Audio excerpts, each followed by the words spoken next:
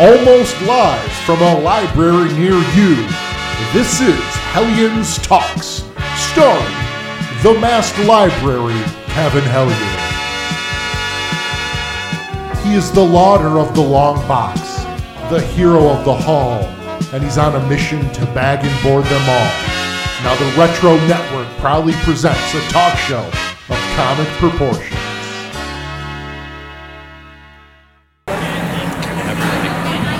Hi, this is Samantha Newark, probably best known as the voice of Jem and Jerrica from Jem and the Holograms, and you are listening to Hellions Talks. Hey guys, it's Kevin back again. Thank you for that wonderful opening. So if you're wondering how that happened, and if you're wondering where I've been, and if you're wondering what today's episode is, well, I'm not quite sure I'm going to answer all the questions. Depending on who you are listening, if you don't know, DM me. We'll see. But let's do a short story here. So I went to AnchorCon last weekend. What's AnchorCon? Well, AnchorCon is the first ever convention of its kind way up in Clayton, New York. How far up in New York State is it? My cell phone kept trying to connect me to a Canadian international use plan. That's how close I was, which means I was pinging off of some cell tower in Ontario, most likely. So for longtime listeners of my show, longtime listeners of the House Show podcast, also on the Retro Network, my buddy the Educator was there. As we have mentioned many times on the House Show, one of his side hustles there is working for a used and retro video game store. This store had a booth set up at AnchorCon. Educator said, "What are you doing Sunday?" I said, "I'm not doing anything Sunday." He said, "Why don't you come up, hang out?" I said, "That's not a bad idea." And he said, "You can check out the con. I'll be there. We could, do lunch break together. Or if I need you to grab something for me, you can get it for, I wasn't working it or anything, but I was willing to help him out when I wasn't wandering the show floor. So I woke up early, drove up there, wandered the floor. I was on Twitter the night beforehand, checking out Twitter and Instagram and Facebook, checking out pictures from AnchorCon, checking out some of the booths that were already hyping up themselves. And I said, "Oh, that looks cool. That looks pretty. Oh, that looks like something I want." Just getting a lay of the land, figuring out what booths I was going to visit and who I was going to spend money on. And man, I had a blast. I got to talked to Samantha there, the voice of Jem, for quite a while. Got an autograph. She was very nice and recorded that. I stopped at 2 different booths and talked to the people there. I went and I wandered around a lot. I got some ideas, I'll say. There were some things there that I thought, well, that's cool, and other things I thought, well, why are people doing it this way? And for a first con of its kind and a small con, I understood what was going on. I think it's a learning progress and all. I felt like there should have been more comics there. I felt like there should have been more I felt like there should have been more of everything, but it was the first one they've done. And I think it was a success. I think everyone that went had a blast. I saw some kids having a good time there. I saw people having a good time for some of the panels. I saw a few cosplayers. I saw a few people come in with, there was a Knight Rider, there was an Optimus Prime, all sorts of cool stuff. And the shocking thing is, for me, for those of you who have been reading my stuff for a while, listening to me on podcasts, videos, or whatever it might be, this was only the second convention I've ever gone to. I went to Scaricon in, what town was it? Over at the casino nearby. Many, many years ago. That was the first convention I've ever gone to, though. And I only was able to do that because it's pretty much like a 20-minute drive away from me. So this one I headed up to, of course, we're all doing RetroCon at the end of September.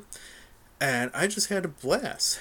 Just wandering around, getting to meet people, getting to know people, and really not feeling alone as a geek. It was just such a good time. I really needed it. I was glad I went up there. I ended up hanging out with Educator after the show was over.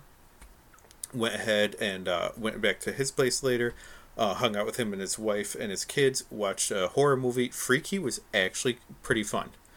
It's a dumb horror movie. It was silly, but it was fun. It was a good waste of an hour and a half, give or take. We watched the NXT pay-per-view that night, and then I made a long and tiring drive home. That was exhausting. But I had stuff to do in the morning, like work. So I had to do it. But I did a lot of things there, and one of the things I did was I got to interview some people. Very, very happy about that. Had a blast. I ended up talking for quite a while to set up an interview with this first person, and then went back and did an interview. And I kind of, part of me wishes I recorded our initial conversation. I think we talked about a lot of fun stuff. I think it was a good time. And I kind of wish that I had a record of that as well. But that was the setup for it. But for a while there, I went and I hung out with David Whalen. He is self-publishing quite a lot of comics through his own brand, Correct Handed Comics. I bought a lot of his comics there. I talked with him for a while. We just talked about being of similar ages and deciding to just put yourself out there. Like, why not? What's the harm in it? What's, if, you know, your life's not going to end if you put it out there and, you know, and it doesn't set the world on fire. But I know for me, not being able to write, not being able to record, not being able to get myself out there, it hurts a lot of times. I'm like, I have this need to put things out there, to just try to make a presence in the world. And when stuff happens in life and I can't do that, whether it be I'm busy, whether it be I'm depressed, whether it be massive changes in life, and I can't get my voice out there in any means, it makes it worse. It makes the anxiety, the depression, the emotion that much worse. And I'm not putting words into David's mouth here, though, but I felt a kindred spirit of, I have a story to tell. I have something I want to put out there in the world. And I feel better knowing that I got it out there. Whether one person hears my voice, or 100, or 1,000, or 1,000,000, it doesn't matter. I'm not doing it for the hits, for the counts, for the downloads, or for him, you know, for how many copies he sold. I'm doing it because I have something to say and I want to put it out there. And he had stories to tell and he wanted to put it out there. And I'm thinking, my gosh, I got notebooks surrounding me of story ideas. I have stuff in my head that's been there forever. And for God knows why, I've never tried. I've never really, really tried. I can say I have, but if I'm being honest with myself, I haven't. Why?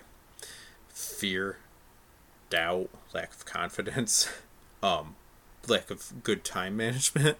I mean, pick something, really, if we're being honest here. And I don't know, there's just been something, maybe because, you know, my kid's a little older, I feel like I can do a little more. I mean, certainly any of us with kids know that when they're in diapers and when they're very young, they do demand more of your attention. And then as they get older, they're kind of doing their own thing. And I love him dearly. He's the best thing in my life. But yeah, to be honest, sometimes he just wants to chill and watch his YouTube stuff for a while. Like, he doesn't need me right there. When he needs me, he'll let me know. Lately, it's because he wants a popsicle. The freezer's up kind of high. But really, it's, you know, I could do some other stuff here. And lately, with different things happening in life, I'm like, okay, I'm finally getting through a bunch of shows. I'm getting through some reading. I'm getting through some cleaning. And I'm not just sitting here doing nothing. David and I both talked about how, you know, embarrassing it is that here we are in our 40s and we'll waste way too much time on TikTok. Way too much time. And like any social media, like anything, I've made good contacts. I have people that are very good to follow. But then I think we all fall into this area where we just scroll and look at things, and it's like, why am I doing this? I am receiving no information. I'm receiving no joy. It's almost like you keep going to find that one tweet, that one video, that one post, that one TikTok, that one whatever that is so good and is so funny, or puts a good point in your head, or teaches you something, or is whatever it might be, but that one thing that's so good it validates the hour you just wasted. And, you know, with driving to these things, with being out, you know, traveling around the area lately, with just being, you know, trying to not just sit here and scroll all day long, but actually doing something, Many times taken, wee man there with me, and sometimes I'm not. But to just do stuff has been nice. And then I'll look and I'll say, oh, I actually did stuff today. And I still have all of my followers online, and I still got a bunch of hits for my site, and I still did this and I still did that. But I actually had a life today too. And I want to take that better feeling and less of a reliance on social media and doom scrolling and, the addiction of it, and be more productive, much like David here with all of his books. So I'm going to go ahead, I'm going to jump into an interview with David, then I'm going to come back, I got another interview, and then I'll close up some thoughts on AnchorCon. So thank you so much, all of you, for sticking with me. I had to take a break from recording for a little while. I'm so happy I have this episode up today. I'm happy for people I've already reached out to for future interviews, and I'm excited for the future of what I will write next, and maybe use these lessons and these inspirations and finally get my own stories out there too. So all right, without further ado, let's talk to David. Okay guys, it's Kevin, obviously, because it's my show. And I'm still here at AnchorCon, and I am currently here with comic creator David Whalen. And I have a ton of stuff I already got from this booth that I will have reviews up on the site soon, or maybe already by the time this goes live. So David, thank you so much for being willing to do this. Ken, thank you for having me. I really appreciate it. So you have a wealth of books here, a wealth of ideas, a wealth of topics. We talked a little bit before this, plus a novel. But you have a day job, like many of us do, Sure. And you got hustle. Was there a moment when you woke up and said, if I don't do this, I never will? Oh, yeah. I'd say about 5 or 6 years ago, I was working as a teacher, still do, as an elementary art teacher, and I started putting together a lot of stories, just writing them down, but never fulfilling them, seeing them all the way through. And I started reaching out to some small press companies and doing 5 pages here, 6 pages here for them. And I realized that I was kind of like a hamster running the wheel, not really getting anywhere with it. So I just said, I'm gonna stop messing around, and I'm gonna start putting some books together. And before you know it, I'm 4 or 5 years into it, and I've got issue 16 of my ongoing series, a whole bunch of one-shots, 4-issue miniseries, 100-page graphic novel. And it was definitely that moment where I knew that because I'm not the youngest man in the world, that if I didn't start doing it, I probably wouldn't be able to get any of those stories that I really wanted to tell out. So I'm really happy and proud of myself to be able to just get them out there to show the world. Well, I know for myself, there is a part of it of feeling old, feeling like it's too old to do stuff. But I'm not trying to play in the NFL in my 40s. Exactly. Like, I'm trying to write and draw. I can do that at any point. Yeah. Now, for doing it yourself, was there sort of a moment of DIY as well? Because, whether it be our homes, whether it be work, relationships, whatever, there is that point of there's no real adult, when we all used to think they're real adults, coming to help. I don't know what real adult means. No, geez, didn't you think you did when you were younger, though? Oh yeah. Everybody around me was a real adult. Yep. Pay their bills on time, know what's going on and all. Nope. So funny now to think back that they didn't know what they were doing either. No, but they hit it well, though. They did.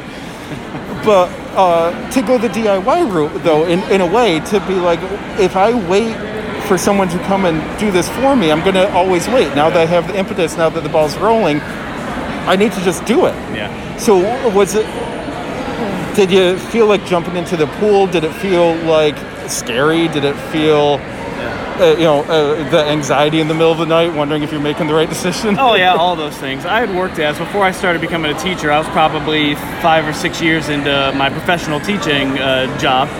Before I did that, I was a graphic designer for about 10 years. Oh, all right. So I had a good amount of knowledge and skill on the computer, a good amount of knowledge and skill about putting things together and formatting and stuff like that. The scary thing was really, can I hold a 24-page comic and have people enjoy it, or even not even people, have myself enjoy it. Yeah. Be happy that I got this story out and it's a story that I wanted to tell. And I think that the first issue was the toughest, but I was really lucky because for me anyway, the first issue that I wanted to put out was The Offspring. I had the story for 20 years. It was one of those things where I came up with it, one night and started jotting everything down, and I kept it all. And 20 years later, I'm like, okay, I think I'm ready to tell this story now. So it was something that had been gestating and growing in my brain. So I felt pretty confident that not only be able to get those first few issues out, but be able to continue the story and just getting better at formatting and better at storytelling and better at the visuals and better at the really clarification of what's going on in the story and all those things. And for me, it's always the journey of not the making sure that everything you're doing right now is 100% perfect. It's making sure that you get better as you go. And that was one thing I had to kind of get over as I started it.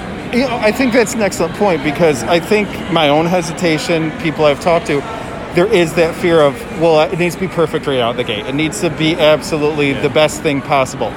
But it can't be, because you need to learn those lessons. Yeah. And I'm sure, as much as you said the idea's been gestating for decades, if you wrote it then compared to writing it now, it's maybe the base idea is the same, but certain details, certain twists and turns only came later. Yeah, exactly. Because of something in your own life or something you read or whatever it might be. Certain ideas, I'm sure, came later that weren't there at the time, but made it better. Yes. Yeah, and I think that, for somebody in our position, my position, I try to remind myself, whenever somebody says something very positive, or maybe somebody comes up and says, oh, I didn't like that about your story, or whatever it is, I try to remind myself that there are some people that really love Star Wars. There are also people that really hate Star Wars. So it can be the biggest, most popular thing in the world. You're going to have some people who don't get it, don't want to get it, don't care to get it, don't like it, don't whatever. I'm not doing it for them. I'm doing it for me and for my family and for people who enjoy a good solid story. Well, and Star Wars being a great example, of course, you even have people that love it that also hate it, too. Exactly. Yeah, so exactly. There's no pleasing. They might have liked the first 4 issues, and then issue 20, they're like, why did you do that? That was dumb. But then there's also, because I do that, too, and that's one of the things I've been trying to do, and I don't know if you've fallen into it as well. Instead of me complaining, you should have done this, this, and this, well, I could write that story then. Yeah, that's exactly what I said. A good example is the Masters of the Universe that just came out. The Revelation? Revelation. Mm-hmm. I'm a big Kevin Smith fan. Oh, yeah. So. I enjoyed Kevin Smith, He-Man.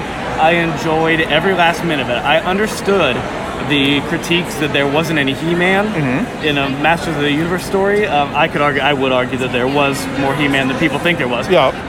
But my reaction is always, well, you're not the one that wrote it. Mm-hmm. If you wanted to see a He-Man story that you wanted to see, you go write that He-Man story. And this is Kevin Smith's story. This is the one that he wanted to tell, and this is the one where he was able to tell. I'm sure that he's sorry that you didn't like it, but at the end, it's his story. It's not anybody else's story.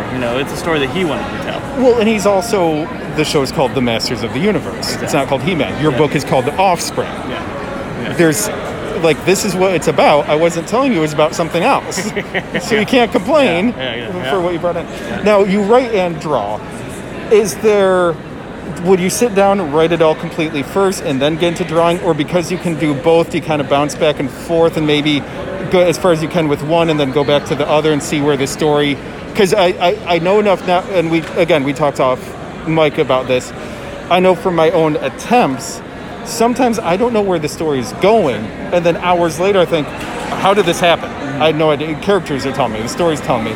But for you writing and drawing, how does it flow, or does it just depend on the day, honestly? The first 4 issues, I very much plotted it out and wrote it out and made sure I had it solid and knew where I was going with it, and had the little things, the little Easter eggs that I knew were going to pay off in later issues.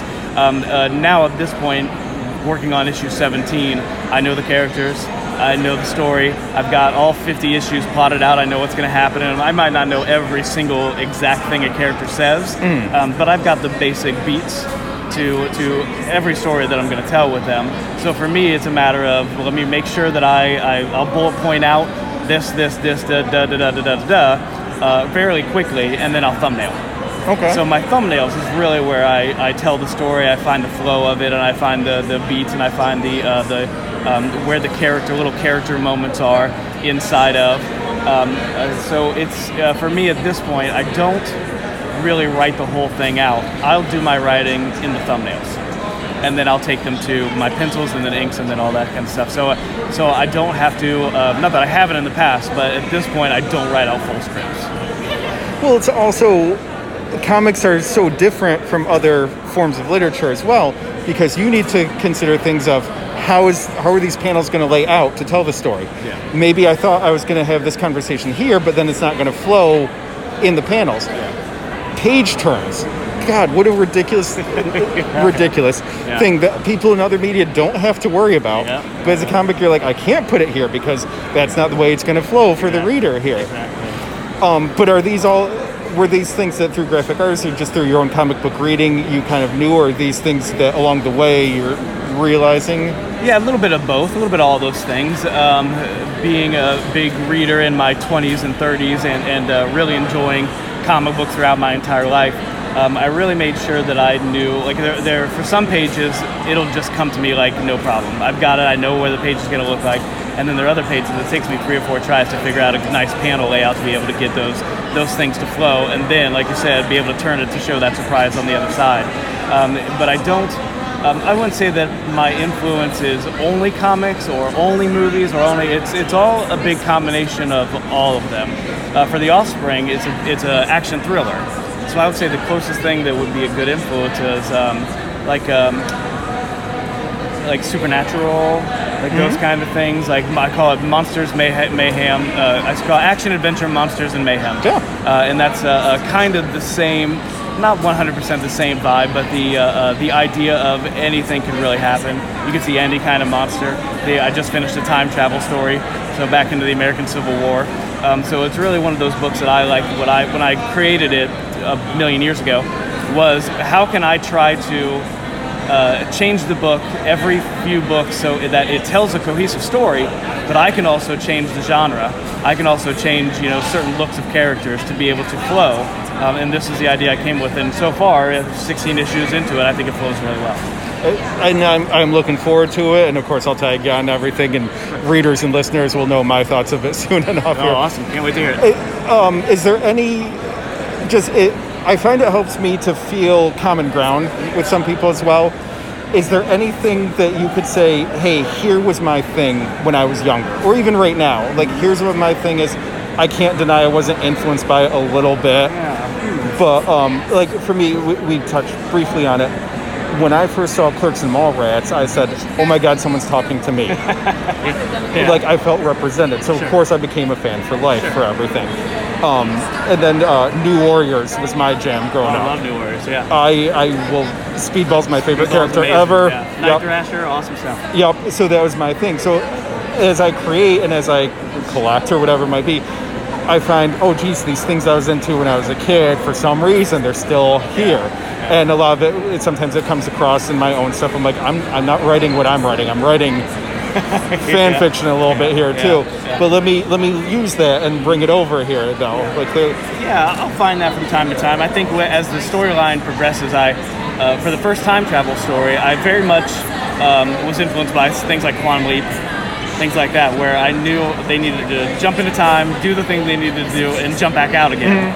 And while the arc is 3 issues long, I try to pack in as much mood and characterization and action, and making sure that the reader understands why it's not just time travel for time travel's sake. There's an actual reason that they're doing it, and it's one of those things that you think 3 issues is going to be enough, and then you start writing or you start thumbnailing, like, oh my gosh, this is going to be packed. This is going to be jam-packed with all this stuff.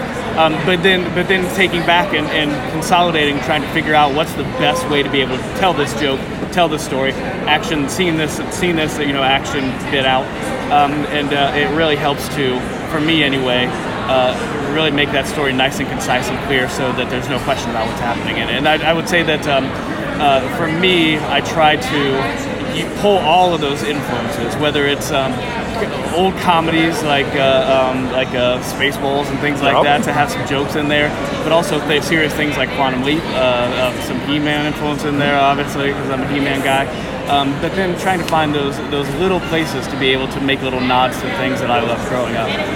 and I will agree with that. It seems to be a nice shorthand that a lot of us have now of here's a little wink and nod, and if you get this, then we know. If you get it, great. If you don't, that's okay. Yeah, it doesn't matter to the story, but we know we're on the same page there. One thing, I was just talking to a gentleman who used to do the old Star Trek series, but it wasn't as official Star Trek. It was the fan Star Trek stuff, and it was an amazing guy to talk to. And we were talking about how Paramount kind of shut them down right after. Hardcore. And they were saying, well, you can do some stuff, but it's got to be like 15-minute long. You can't do anything longer than 15 minutes. Yep. And they were talking about how they struggled to be able to come up with those story ideas that would be a full story arc in 15 minutes. And we talked about how, and my point was, I think that 30, 40 years ago, yes, that would be very difficult to do. But I think now in the 21st century, most people have seen enough to where you can start a story in the middle. Yep. And as long as you do it the right way, people will catch up fairly quickly about what's happening, especially something like Star Trek, where you got the Enterprise, you got a Klingon bird of prey, they're fighting each other, we got it, let's go. Yeah, I don't need to know their life history, I don't need to know who their parents are. And that's one thing that I think that readers nowadays is such a pro to readers now and to the writers. Be able to say, I think if I jump in head in first, people will catch on to what's going on, and that's one thing that I think is a very positive thing in writing nowadays. Trying not to dumb it all down for the reader to make sure they understand every little nuanced thing. They'll catch up. They'll get these characters as we go, and whether it's comedy or action or thriller or horror or whatever it is, I think most readers are savvy enough to be able to jump in and enjoy it, even if they don't get the full background of everything that they're seeing. The library is my day job, and we were making jokes about Clive Cussler books the other day. Oh yeah. I don't need multiple chapters to break down every detail of the boat. Yeah. I want the story. I don't need this at all. Exactly. So you're right. There's stories where I don't need to know all that. Just let's get to the action. Let's get to the story, the entertainment. But speaking of something that people should get to, I think they should get to your site, your social media, so they can enjoy your works as well. That's a great idea. Do you want to go ahead and give the hype? Yeah, sure. I'm on Facebook at Correct Handed Comics. I'm on Instagram and Twitter, Correct_Handed. I'm on TikTok, Correct_Handed. I'm an old man. Don't you hate it a little bit? I am too. But it's fun to be able to try to find like little ways to be able to make videos that are funny. I've used my daughter and my son in some of them, and then try to play music and all that kind of stuff in it. But it's interesting. I've gotten a couple nice solid followers from it, so I'm not too mad at it as an old man. And then you can find me on our website, correcthandedcomics.com, and there are links to every book I've ever made right there on the website. Okay. And I'll have links in the show notes and on the site as well. All right. Thank you so much. Thank you very much. I appreciate it. Okay, big thanks to David for that one. On to the next interview. This is the last one for today's show here. This is Cass, who I was going on Twitter, and I was typing in AnchorCon. I was looking at all the booths there, and I saw one piece of art immediately, and I said, oh my god, I have to have this. My kid and I watch a lot of Steven Universe. I think it is an amazing show for kids to watch. I think it's a great show for adults to watch as well. I think that the show does a lot to teach kids about relationships, about all the kinds of relationships that could happen. It is a huge show for LGBTQ plus community. I think it also does a good job of talking about mental trauma, about how those have scars that we don't see, but that people can still be suffering from, that people still need help with, that after doing something, because Steven in a way is a superhero that battles bad guys, in a way, but the effect that has on anyone, especially a kid, as Steven is a kid for the majority of the series, and even just a teenager in the later parts, and just what people go through for it. Also, that a lot of it is, maybe sometimes by talking and actually listening to someone, we can get further than we can by fighting. And just a lot of excellent points in the cartoon. But anyways, so I see a piece of art featuring a character called Peridot. I love Peridot. It's maybe my favorite character for all of Steven Universe, and this was just a beautiful interpretation of the character. I said I have to have that. So I was going through Cass's portfolio there at the booth And I said, well, I need this, and I need this, and I need this. I need to calm down. So not only did I buy Peridot, I also bought an Incineroar from Pokemon. I bought a version of Glimmer and Shadow Weaver from She-Ra, from the Netflix version of it. And I also grabbed a Spinel, which is the main bad guy, in a way, from the Steven Universe movie. And they are all amazing versions of these characters. I was excited for it. I had to be calm because there were a few more I wanted to buy, and I was asking Cass about various other characters, and if our paths cross again and certain characters are present there, or actually some of the ones that were already done, I'll spend more money. So I'm currently in the process of framing these ones. I was very happy about it. My kid saw the Peridot one. He thought it was so cool as well. And I was just so happy with it. To just tangent for a little bit, Steven Universe there. A different booth was supposed to have some Lapis art and did not. So I am loyal to this booth now. And if I see Cass's work there and the Astral Arts booth at other conventions, chances are I'm going to spend more money. See, that was one of the things, talking with David and talking to Cass here, there's certain things that they just did well as, I don't want to say a store, but as a merchant, as a vendor, as a person there to sell things. There's certain things that both of them did that turned me into a loyal customer. If these were stores in my area, these are stores I would be frequenting weekly. These are stores I would go back to because they did things right. And there were other booths at this convention, not that anyone was a jerk or rude or anything, of course not, but just certain ones I felt more drawn to, more welcome at, more interest in. Other ones I just kind of walked by and that was it for the day. You know, nothing against them, just we didn't click, really. And it made me think, and I don't know that I ever would, but I think of experimenting with art on my own. I've always doodled, but I've never really tried. I think of writing and all. I think of just selling stuff. I was huge on eBay for many years, and I still have a lot of things for it that could easily be a table at a convention of this sort. And I just think of, instead of thinking one way of, well, what was lacking there, or what was lacking from other booths, maybe I should take lessons from these people I interviewed and what was so positive of them and try to do that myself. And I was just so thrilled with it, and hearing the process and hearing how much work is put into it and hearing how much passion and energy is put into these projects, I just felt so inspired. So without further ado, let's hear Cass's story here, more about the Astral Arts work, portfolio, where you can find stuff and everything. And really, I mean, I'm a big fan. I can't wait to get this work up and really make my place look pretty awesome here. So this will be the last interview, and then I'll be back to wrap it all up. Hey guys, it's Kevin here again, still at AnchorCon, and I spent a lot of money at a booth with some amazing art, and thankfully the artist is willing to sit down and talk to me. And so here we go. Could you please introduce yourself to the listeners? Hi, my name is Cass, and I'm the owner and proprietor of Astral Arts. Now, I picked up some Steven Universe, some She-Ra, and some Pokemon, but you also have Voltron, you have Demon Slayer, you have things I'm not into, so as I get into stuff later, it's possible I will spend more money. But how do you decide what properties you want to go for? Is it just what you love, what you think people would like, what people ask for, a combination of all of it? So I have a rule, and that's that I don't make any sort of artwork of anything that I personally like and haven't already personally watched.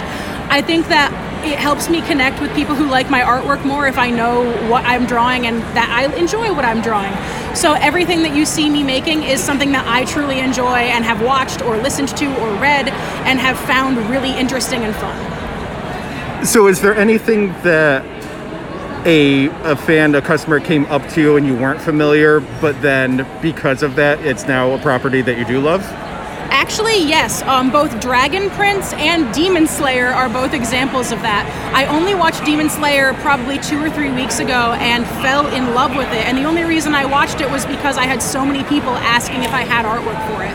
If you come up to me and say, hey, I think you would like this, or hey, I think you would like that, odds are I'm going to give it at least like a good 3 episodes to see if I enjoy it. And if I do, you'll probably see me making stuff of it. And I will say, just your plans for the future, because we discussed it outside this recording, there's stuff I'm looking forward to that I already know I'm going to buy whenever you make it.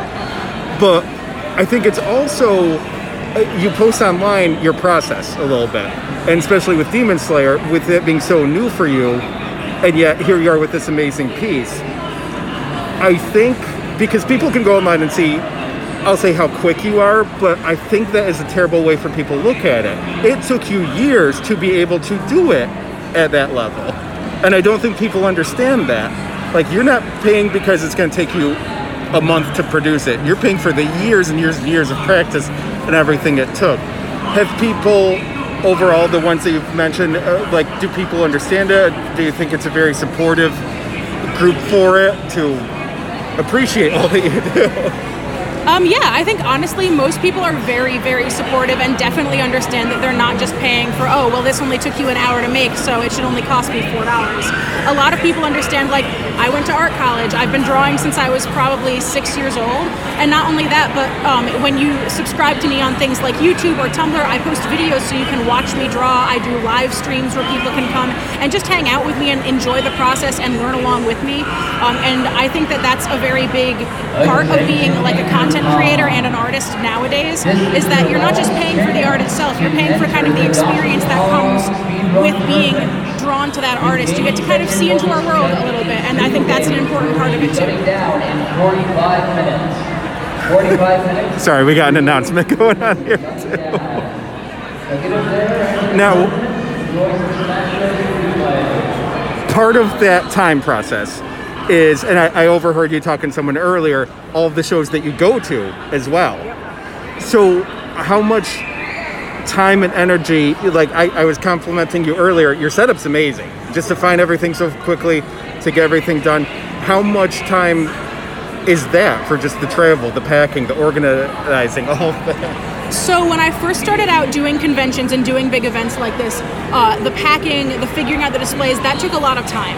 I will say, now that I've been doing this for probably around 5 years now, it has become very streamlined. I sort of know exactly what I need. I keep it all in very specific places.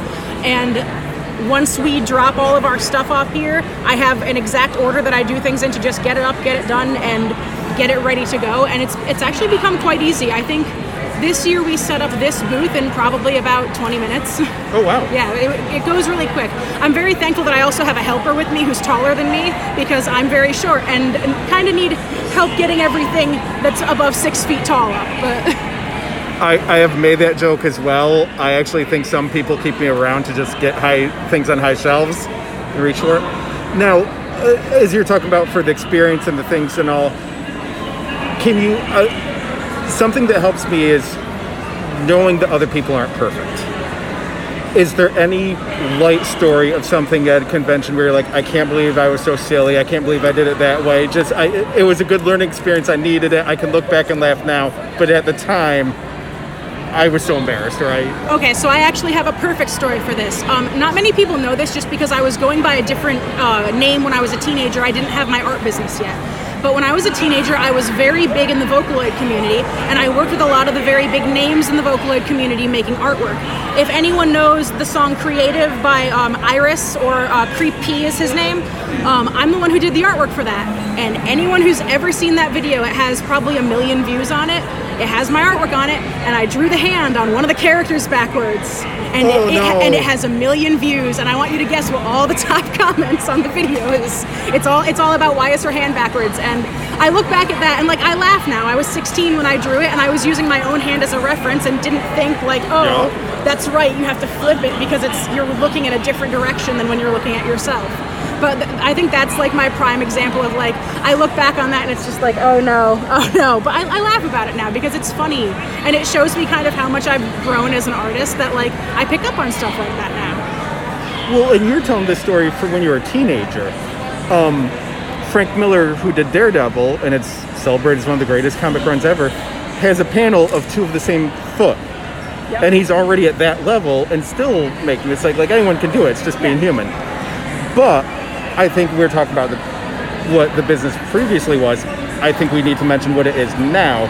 Would you be willing to give website, social media, so people can see all of your amazing art and hopefully buy some of it too? Yeah, absolutely. So I have one website that you can use to find all of my social media at any point. It has my commission information on it as well. It shows you my YouTube videos, my Tumblr, my Twitter, Instagram, anything you want. That is Astral Arts, ASTARTS.CARRD.CO.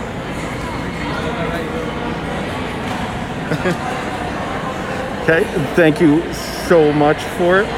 Is there anything I didn't ask that you think people should know about your art or where you're going to be in the future, maybe, if you already know?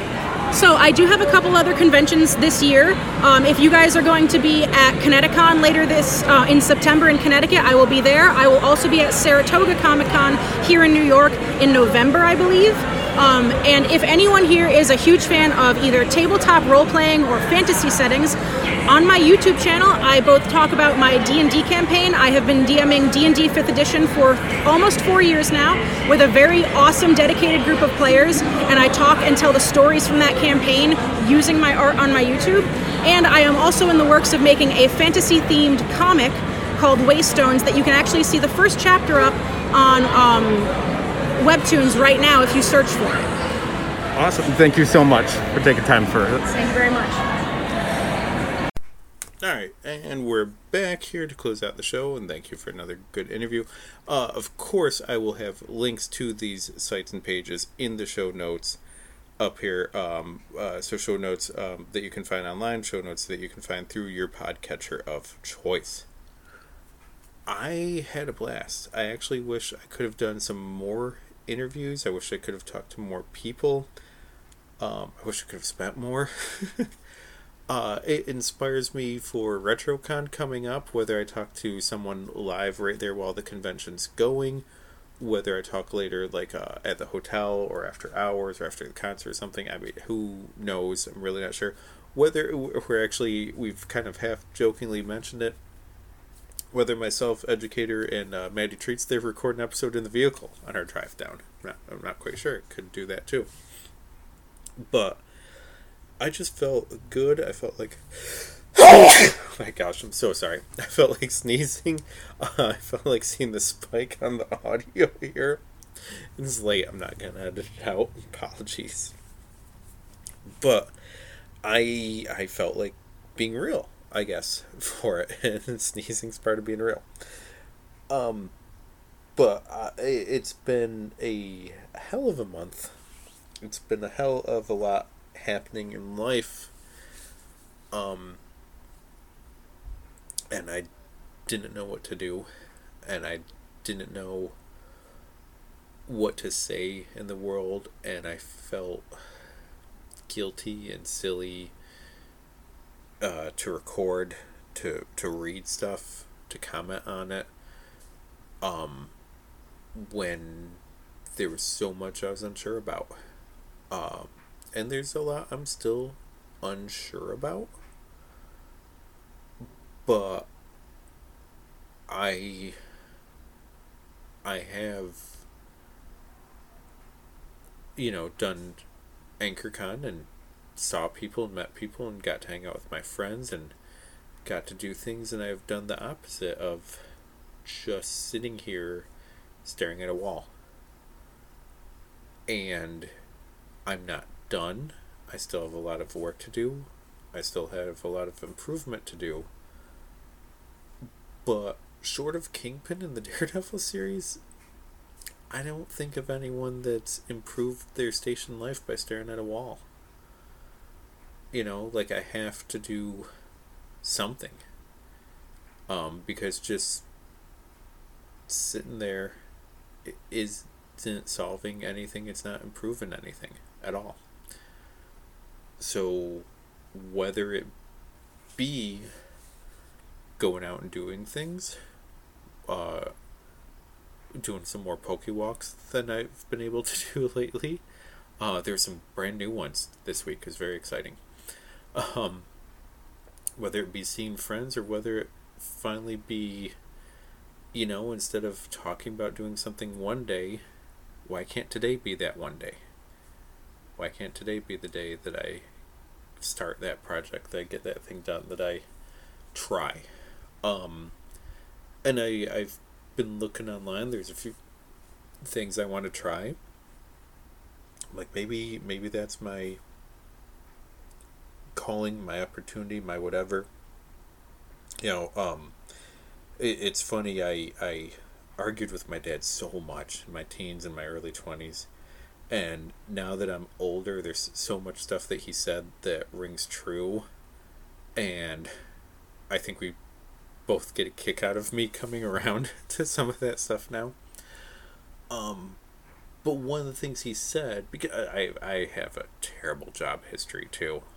We've joked around about having a podcast called like Retails, Tales, something like that. Just something silly to tell all sorts of stories of work histories. Have guests on, talk about their work histories too. But anyways, I've had so many times where I didn't work for whatever reason, couldn't find a job, or was applying for the wrong things, or was just lazy and tired, and being an emo teenager, an emo young 20 Gen Xer, and just not trying. And my dad made the point. He said, no job, no manager, no hiring person is sitting there saying, we can't fill this spot because we're waiting for Kevin to come in. They don't know who you are. They're not, waiting for you to walk in. This job isn't being held for you. Like, you have to go out there. What's the line? You miss 100%. Wayne Gretzky, maybe you miss 100% of shots you don't take. And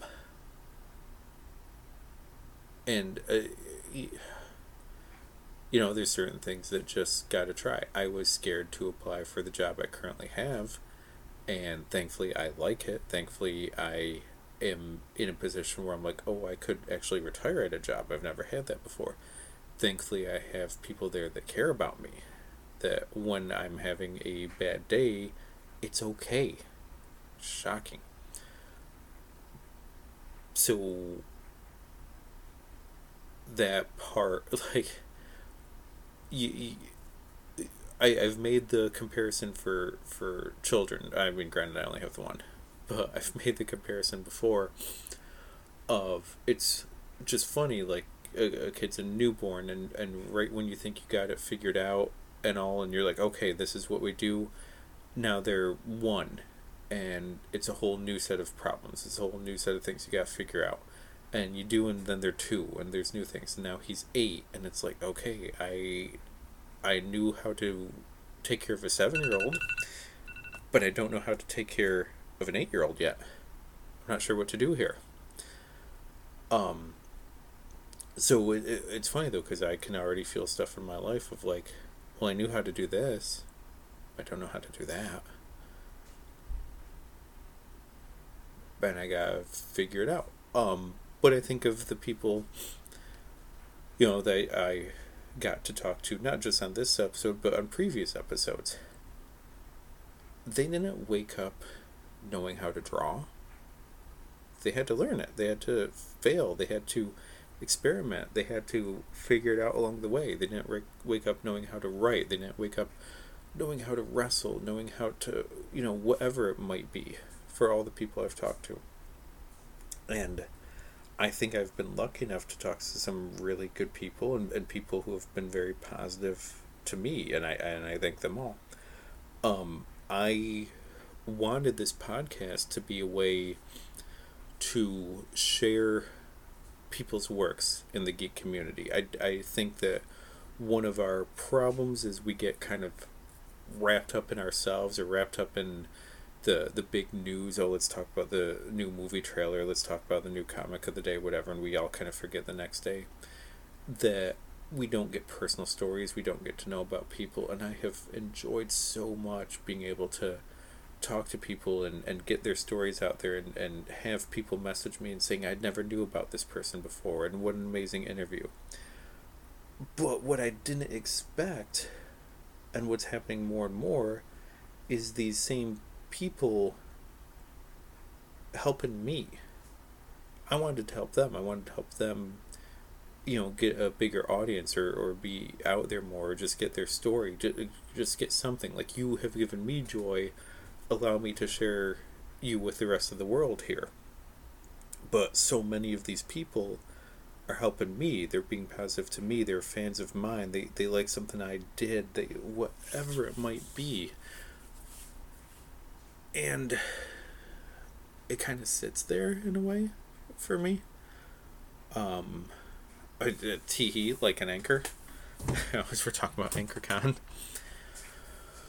But like, Educator's been one of my best friends for almost 30 years. God, that's crazy. Treat's just shy of that. I've talked to certain people in this podcast circle 12 years, give or take for some of them. And I just kind of am taking everything that's changing in life as maybe a final, like, let me do this, let me try. My kid first. I don't want to lose my job. I gotta pay my bills and all. Like, yes, of course, all of that stuff. But for the dream, for the passion, for the side hustle, for the creative part of it, maybe this is time to try, And I don't know where that's going to go. And I don't know if that's going to change shape or direction. I don't know if this show morphs into something else. I don't know if my writing morphs into something else. I'm realizing as I recorded right now, I bought previews today, which means this is the last Wednesday of the month, and I never did a poll post for Retro. Stuff happened in the last month. Life changed. And I don't have answers. But I wonder if a conversation was had the other day. And I believe that sometimes there's a plan that we're not aware of. Call it God, call it fate, call it whatever you want to. I truly believe that sometimes there's just a plan we're not aware of. And sometimes life says, listen, you're at point A. I need you at point B in a year, 2 years, whatever. But if you stay where you are right now, you're going to still be at point A in that year or 2 years. And whatever life, fate, God, whoever you want to believe in, whatever it is, I need you here in this other point, or else something's not going to happen that should happen to you. Don't know what that is. Maybe life needs me at point B for an opportunity to meet someone, to help someone, to be there for someone. I don't know what it is because I'm not there yet. But I feel like life decided I need to rearrange the pieces on the board because people need to be somewhere else in a few moves from now. And if we don't get it set up now, you're not going to be there. And something that's supposed to happen won't be able to happen. Well, yes, I have watched the What If cartoon recently as well. And I kind of feel like that's what it is in a way. Like, in order for things to happen how they're supposed to happen, we gotta move these people around here, and you're not gonna know for, maybe a year, maybe 2 years, maybe even longer. And I'm old enough, I've had stuff happen in my life where I thought, oh, the only reason I got through that situation is because of this thing that happened before. The only reason I was able to help someone is because of this. The only reason I was able to have a conversation, like conversations on the show, and be able to empathize or to give advice or to give a similar story or to relate or whatever, is because I went through something else. And maybe, and I gotta believe that everything now is for that reason as well. Carrie Payton. I believe it's Carrie Payton.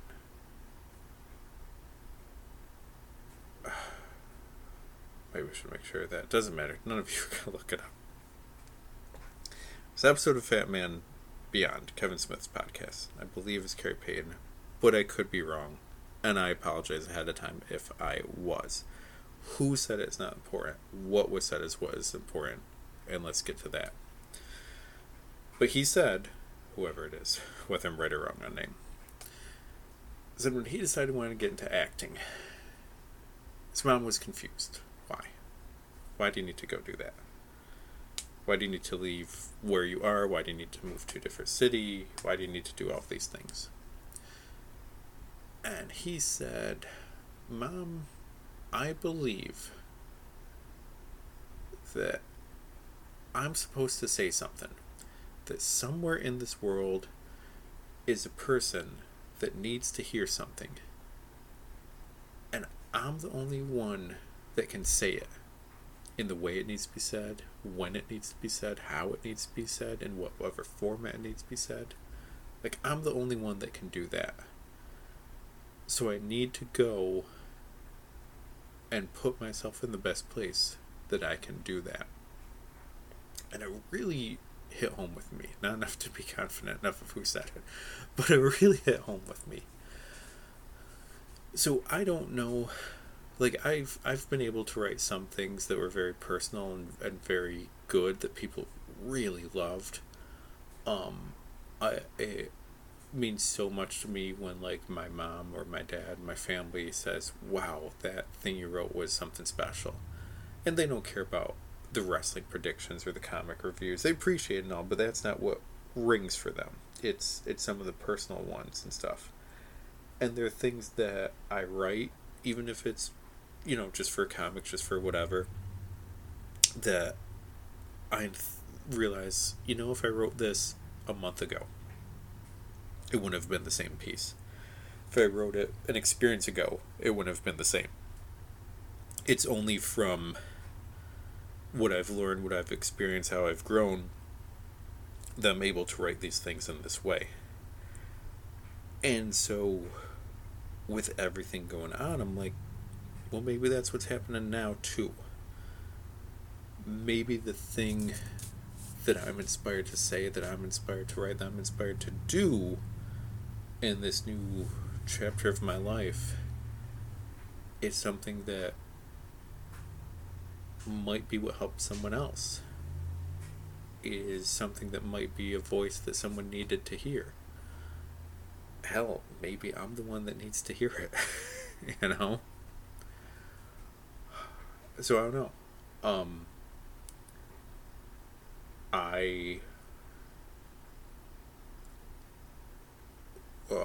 I'll put it this way, I am aware I'm a flawed person. I'm aware of my faults. I'm aware I'm not perfect. And I'm aware I have things I have to work on. I think that's the best way to put it for a podcast that can be heard by anyone. But it is also time to take the awareness and start learning some lessons and move forward and take everything and use it towards being a better person. And I hope that I can do that. I want to be everything I can be for my kid. And I love him very much. And I miss him when he's not here. And I know he's okay, and that helps a lot. But I'm going to do everything I can for him, too. I understand my parents a lot better now for certain things. And I understand that I need to be smarter and better for a lot of stuff, too, that I thought I was. But I'm not. And it's weird for me, too, to say these things and not go into detail, but I want to get that through.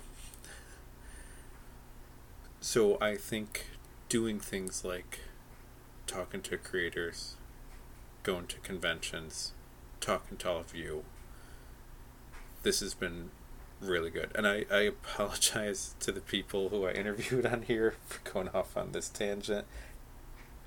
You didn't know that this was going on too. You didn't know that listeners are waiting to find out where I've been and what's been going on. But I want to thank everyone I got to talk to at AnchorCon, everyone that agreed to talk to me, and everyone that gave me time out of their day, and everyone that really helped. I mentioned that interview, and I say that I don't know who needs to hear something, but maybe my experiences, maybe my voice, maybe my whatever will help someone one day. Well, guess what? Thank you for the interview, and you had to be there that day to help me.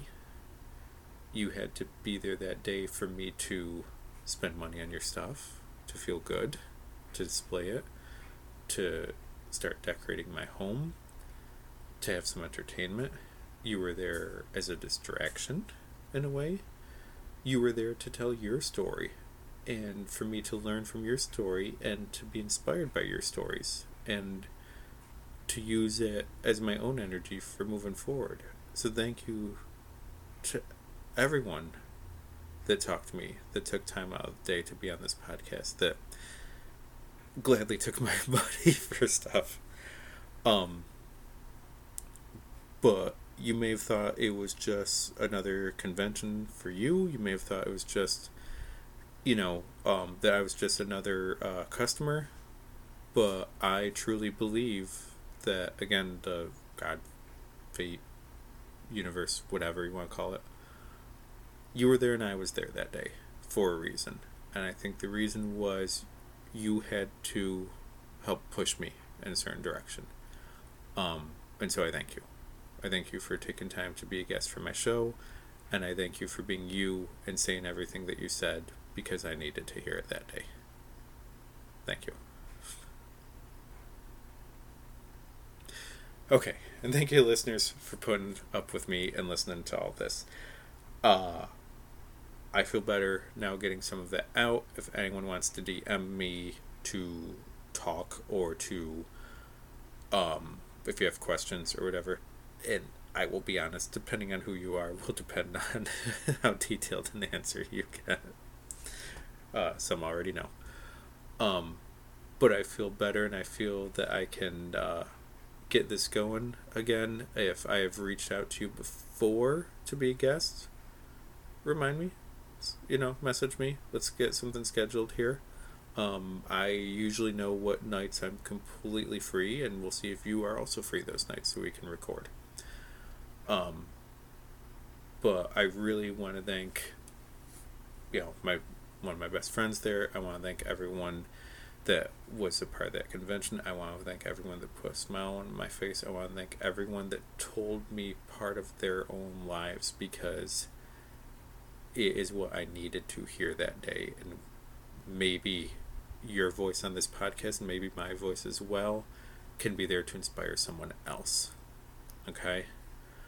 Through all of the stuff we've all been through, art and creating and putting yourself out there is what makes the world better, and is what makes all of us feel like we're not alone in this crazy thing called life. And I want to be there for everyone as well, and I want to create, and I want to have a legacy, and I want people to know that Kevin Decent was on this earth, and I did something to make the community that always put a smile on my face, that I gave it something back. So thank you, everyone. This has been a very weird, very strange, very emotional, but very interesting episode of Hellions Talks. Check out the show notes and support these people who were so nice and supported me. Apologies for this episode, but I hope someone gets something out of it. Part of me feels like I should edit this into two different things, but part of me feels like maybe someone needs to hear this as much as I need to say it too. So thank you to everyone. This has been Hellions Talks. Please check out all my stuff at Mass Library across social media, masslibrary.com, online. Check out the show notes for the creators interviewed on this episode, and thank you to everyone for listening.